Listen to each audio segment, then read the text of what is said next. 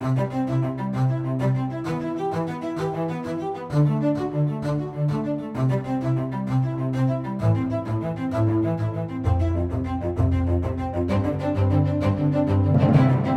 to LifeBeat. I'm your host, Chris Gast, Right to Life of Michigan's Director of Communication and Education. Joining us today is our Education and Events Coordinator, Catherine. Welcome, Catherine. Thank you. Well, you had an interesting post this week. Obviously election season is, it's definitely Still here. going It's on. still Not over yet. just a few more days. And Tuesday, November 6th is the general election. And we've done a lot to highlight the candidates' records on pro-life issues. Mm-hmm. And wanted to focus in on just one candidate today because she really hasn't talked a lot about abortion. Yeah. And so I think the title of the post was Shhhhhh. Yeah, well, it was just, I was highlighting how really she doesn't talk about abortion. Gretchen Whitmer. Yeah, Gretchen Whitmer. She won't talk about abortion and we won't mention her name.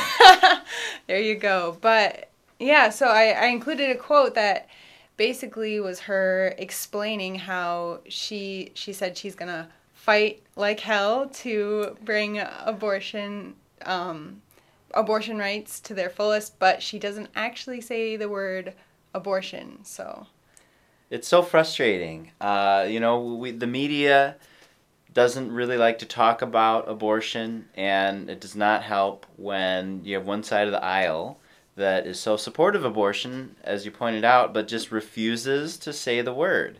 Right. And I think deep down, the reason they do that is they know it's not a winning issue.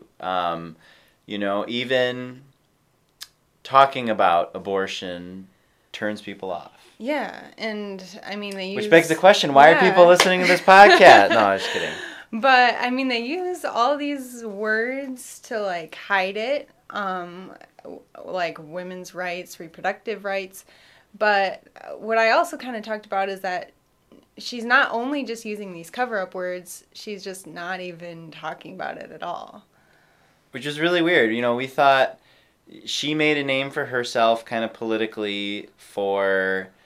we had our legislation to make sure that health insurance didn't automatically include abortion coverage because of our law. Now, if you want your health insurance to cover abortion, then you need to get an optional rider, which makes sense because really most, abortions don't even, they cost less than the deductible. Mm-hmm. And as we've detailed this before.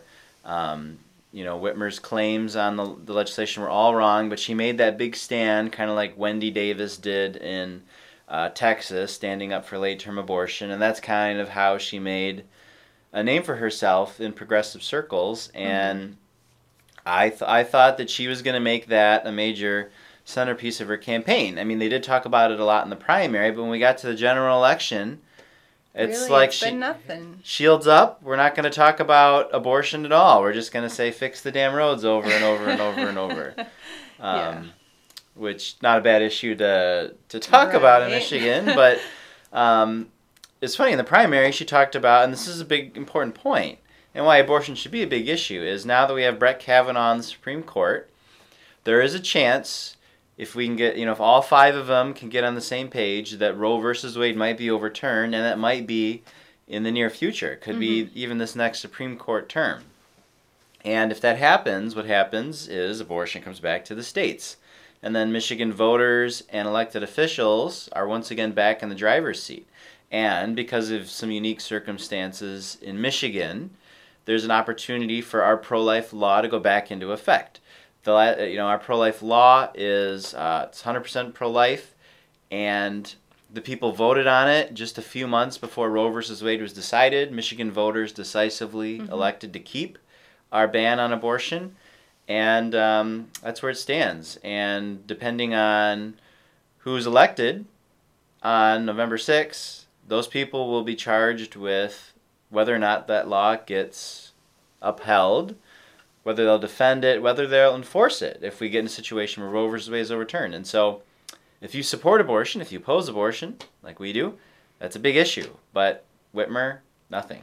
Right. I mean, that's why we thought, like, she's really going to make this a big point in her campaign. But no, she's not really talking about it. We even came up with a nice gimmick called Whitmer Translate that is kind of spoofing Google Translate, how she doesn't want to talk about the word abortion. So what's your favorite euphemism for abortion? Oh, favorite or favorites? Well, favorite, you know what I mean. You know what I mean. I don't know. Reproductive rights. I mean, that's probably the most popular one. Like reproductive rights. I like the reproductive health care because well, I don't like it, but Planned Parenthood tries so hard to depict themselves as this kind of almost hospital-like women's clinic when, I mean, most of what they do is no different than your local county health department. And, abortion is not health care. They want insurance to cover it, but it doesn't, I mean, the purpose of health care is to care for patients' health, which you define as improving their condition, curing a disease, alleviating their symptoms. But abortion is the only procedure considered health care where their goal is to kill the patient, one of the patients, or two of the patients. Yeah. We talk, people have twins, and twins get aborted sometimes. Yeah. Or even, the women, a lot of the abortions that have been botched, like in the Gosnell case, they can be victims there too. Absolutely. Planned Parenthood has still never been held responsible for the death of that woman, Cree Irwin, from the at their Kalamazoo facility from a few years ago. And that's a whole other layer to this issue of abortion is if Gretchen Whitmer, if Dana Nessel, our Attorney General, they're responsible for making sure that the basic health and safety standards of abortion facilities are upheld. Right. There was a story we just posted on our Facebook page today. The flagship Planned Parenthood clinic, their Margaret Sanger clinic. That'll be a great segue for a minute. Their Margaret Sanger clinic in New York has had a rash of patient emergencies lately, and the hallways aren't wide enough to get a patient on a gurney out. Yeah. Like, if you hold yourself out as a healthcare facility, how come you don't have a hallway or a doorway wide enough for a paramedic to access a patient? Like, simple common sense. I don't know. And they're a healthcare facility, but they can't actually provide any emergency medical help to a woman at all. If something goes wrong, it's immediately call the paramedics. And sometimes abortion clinics make the ambulances come in without their sirens. Oh. Or they ask them to do that so patients aren't disturbed. Yeah. So frustrating. Well, speaking of Margaret Sanger, that great, the founder of Planned Parenthood, that great fan of eugenics. Yes. There was a very interesting article in The Atlantic. Was it The Atlantic? No, I don't think it was.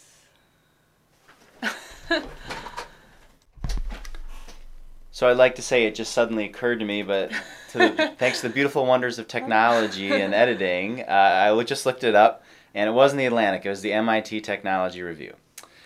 So this article on sociogenomics was really about, basically, sociogenomics is a new term for what is basically eugenics. Right. Just to give a little definition of sociogenomics, it's the study of how your genetics or even how the environment impacts your genetics, and then how that impacts your behavior in all forms. And the article was very negative about it, and justifiably so. Yeah, I mean, basically what they were using data with your DNA to basically predict all these random things about your preferences and tastes and how smart you would be and stuff like that. Yeah, and the idea that you can have a genetics report card that can follow you around for all of your applications to educational institutions, all of your jobs. Which is just scary, I mean. And you can go beyond that. If you've seen the movie Gattaca, what about a significant other or someone you're dating getting your genetic report card, and your genetic report card says you might develop schizophrenia in your 40s?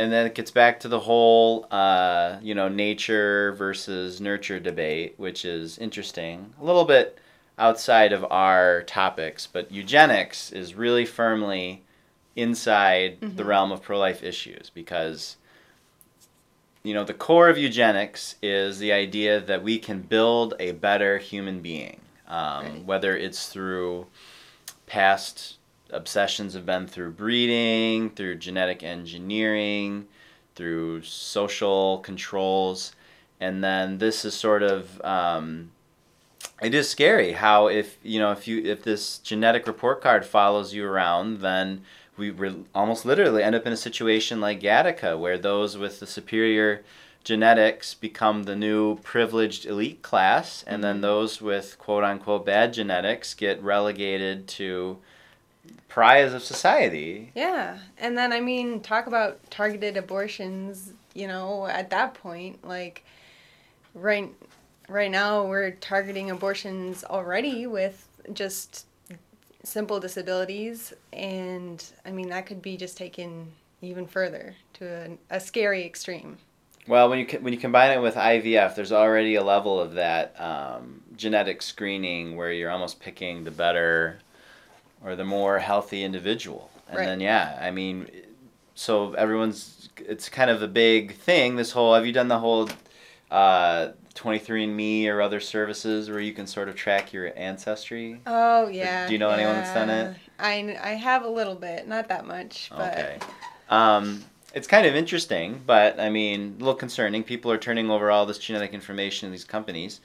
But, it could have a huge impact. And obviously the beginning of life is a concern with abortion, but at the end of life is a concern too. If you are a patient who's really sick and your genetic report card doesn't look good, and there's a high probability that maybe you'll have some other chronic health condition or whatnot, well, how's the health insurance company going to treat you? Yeah. How are the doctors going to treat you when we see, older and sicker patients already being mistreated in our hospitals in really shameful ways?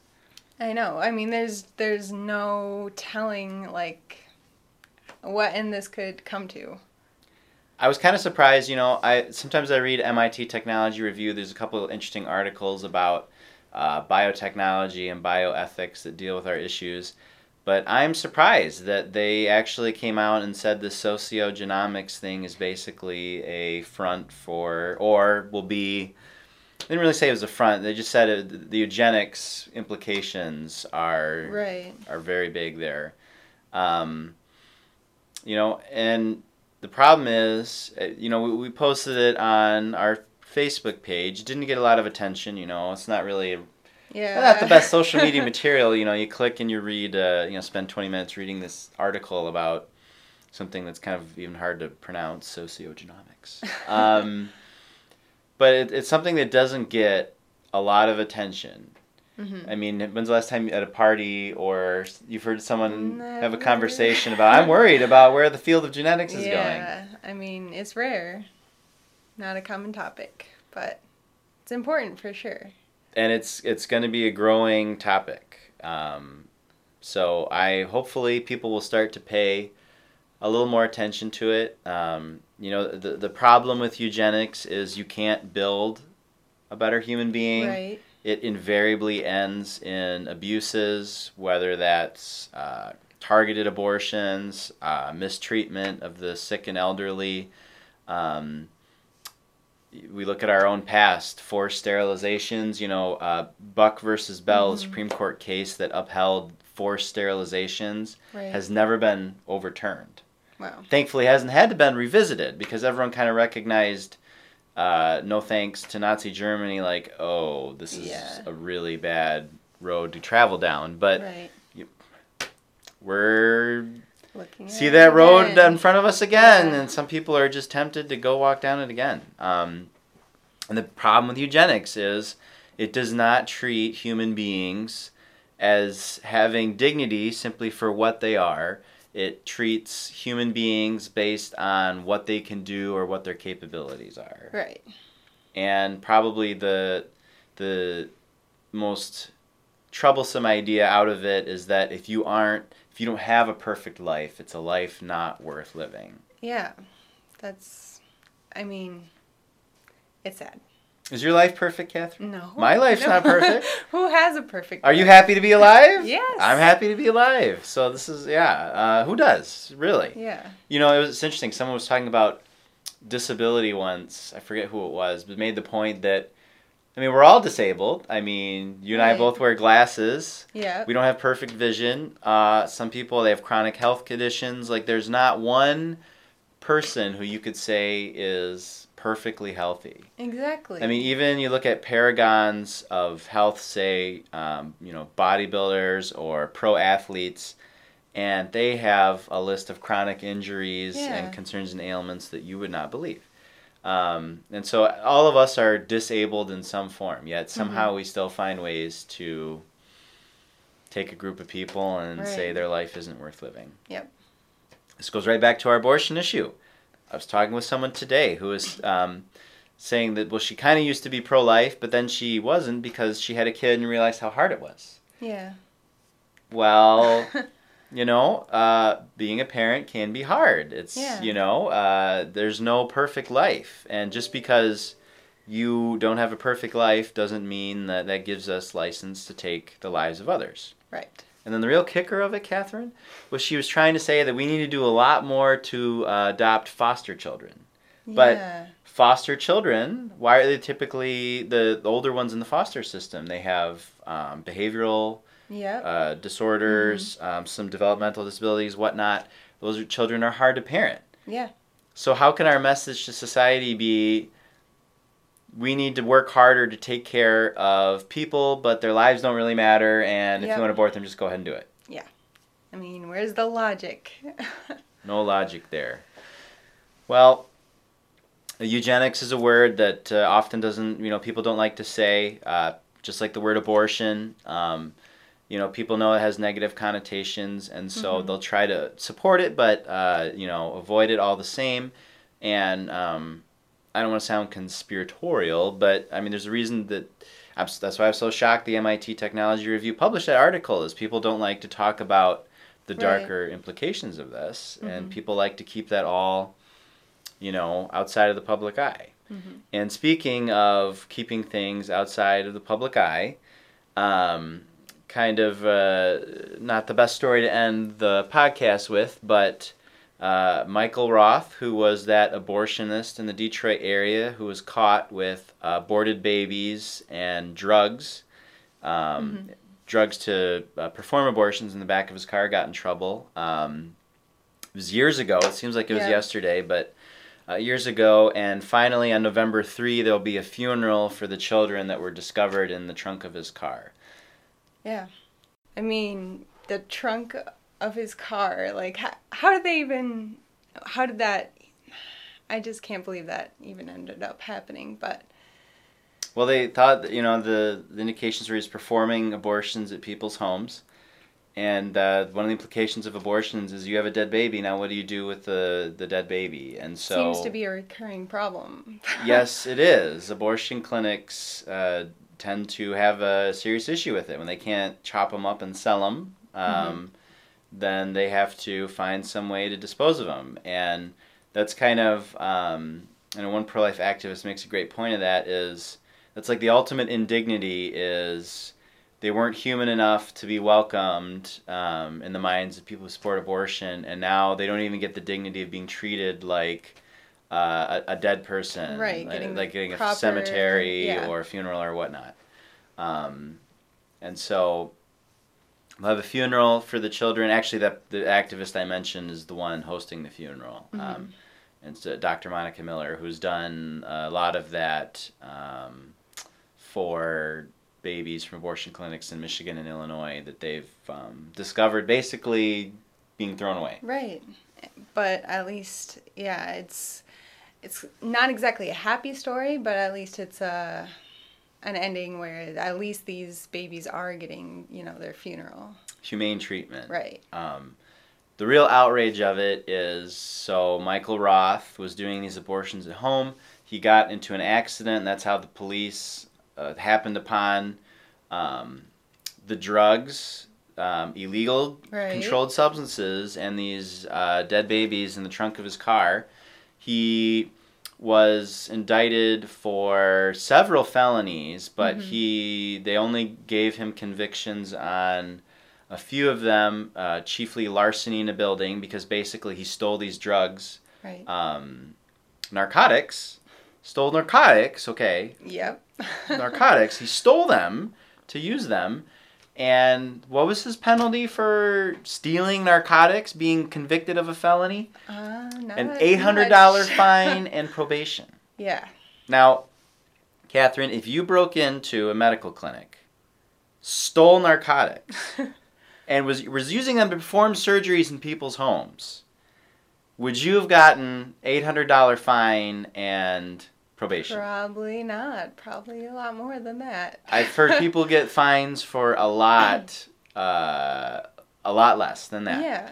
And it's just outrageous that, and I get the sense that, these abortionists have medical degrees, and so judges just go soft on them. But we've had it happen to the one in Grand Rapids, who's got a long and checkered history, including threatening his at the time sleeping wife with a gun to her head. Yeah. She accused him, and gets off with doing rehab for other assault charges. Unless you actually have bona fide pro-life people in these positions, it just gets swept under the rug. It doesn't matter if it's abortion legislation, if it's talk of eugenics, it just is being kept from people purposefully. Right. Going right back to the idea of just like they just don't want to look at it, they don't want to talk about it, nothing. It's too ugly to confront. Yeah. It's too ugly to accept. And so even abortion supporters, there's a few hardcore ones who will come out and say, I love abortion, and yeah, it's a human being, and I don't care. But the great majority of abortion supporters and voters in the sort of mushy middle who are not sure where they stand, it's just too hard of an issue for them to confront. But the reality is it's a serious issue. And on November 6th, if pro-abortion officials get elected, especially Gretchen Whitmer as governor, and Dana Nessel to Attorney General, that crazy lady, there's no other way to say it. Right. They're going to appoint officials, they're going to appoint judges who are going to look the other way at these sorts of things and declare it open season. Planned Parenthood doesn't want to have hallways wide enough to fit stretchers through to save patient lives. That's totally Go fine. ahead, Planned Parenthood, do whatever you want. You maimed and killed women in Kalamazoo, who are we to judge? Ooh, yeah. And so it's very frustrating. Yeah. Not pro-woman, I wouldn't say, so. So yeah, what is pro-woman about letting a guy perform dangerous surgery at home and steal narcotics, and he gets off with, I don't see anything about that that's pro-woman. I know, it's frustrating. And that's the worst thing, is they hide behind the pro-woman label. When you look at polls on abortion, there's not very much difference between men and women. Yeah. On a couple of pro-life issues, women maybe shade a little bit more, consider themselves pro-choice, but on a couple other issues, they may shade and consider themselves more pro-life than the men. There's no gender gap on the issue of abortion. Yeah. But it's constantly framed as women's rights. Yep. It's the saddest thing in the world. Yeah. Well, that's our job, is to continue talking about these issues and keep shining the light on these dark places. And so hopefully if you're listening, you're going to be encouraged to do the same. There's still a couple days before the election, so get out and vote on November 6th. Bring a friend. Yep. And when you have an opportunity in conversations to talk about these issues, don't let it go, because that's how the other side wins, is by not talking about the issue. And how we win is by talking about the issue to as many people as possible. Right. Should be easy, right? Yes. Yeah. All right. Well, that's all we have for this edition of LifeBeat. Join us again in 2 weeks. Have a wonderful fall weekend.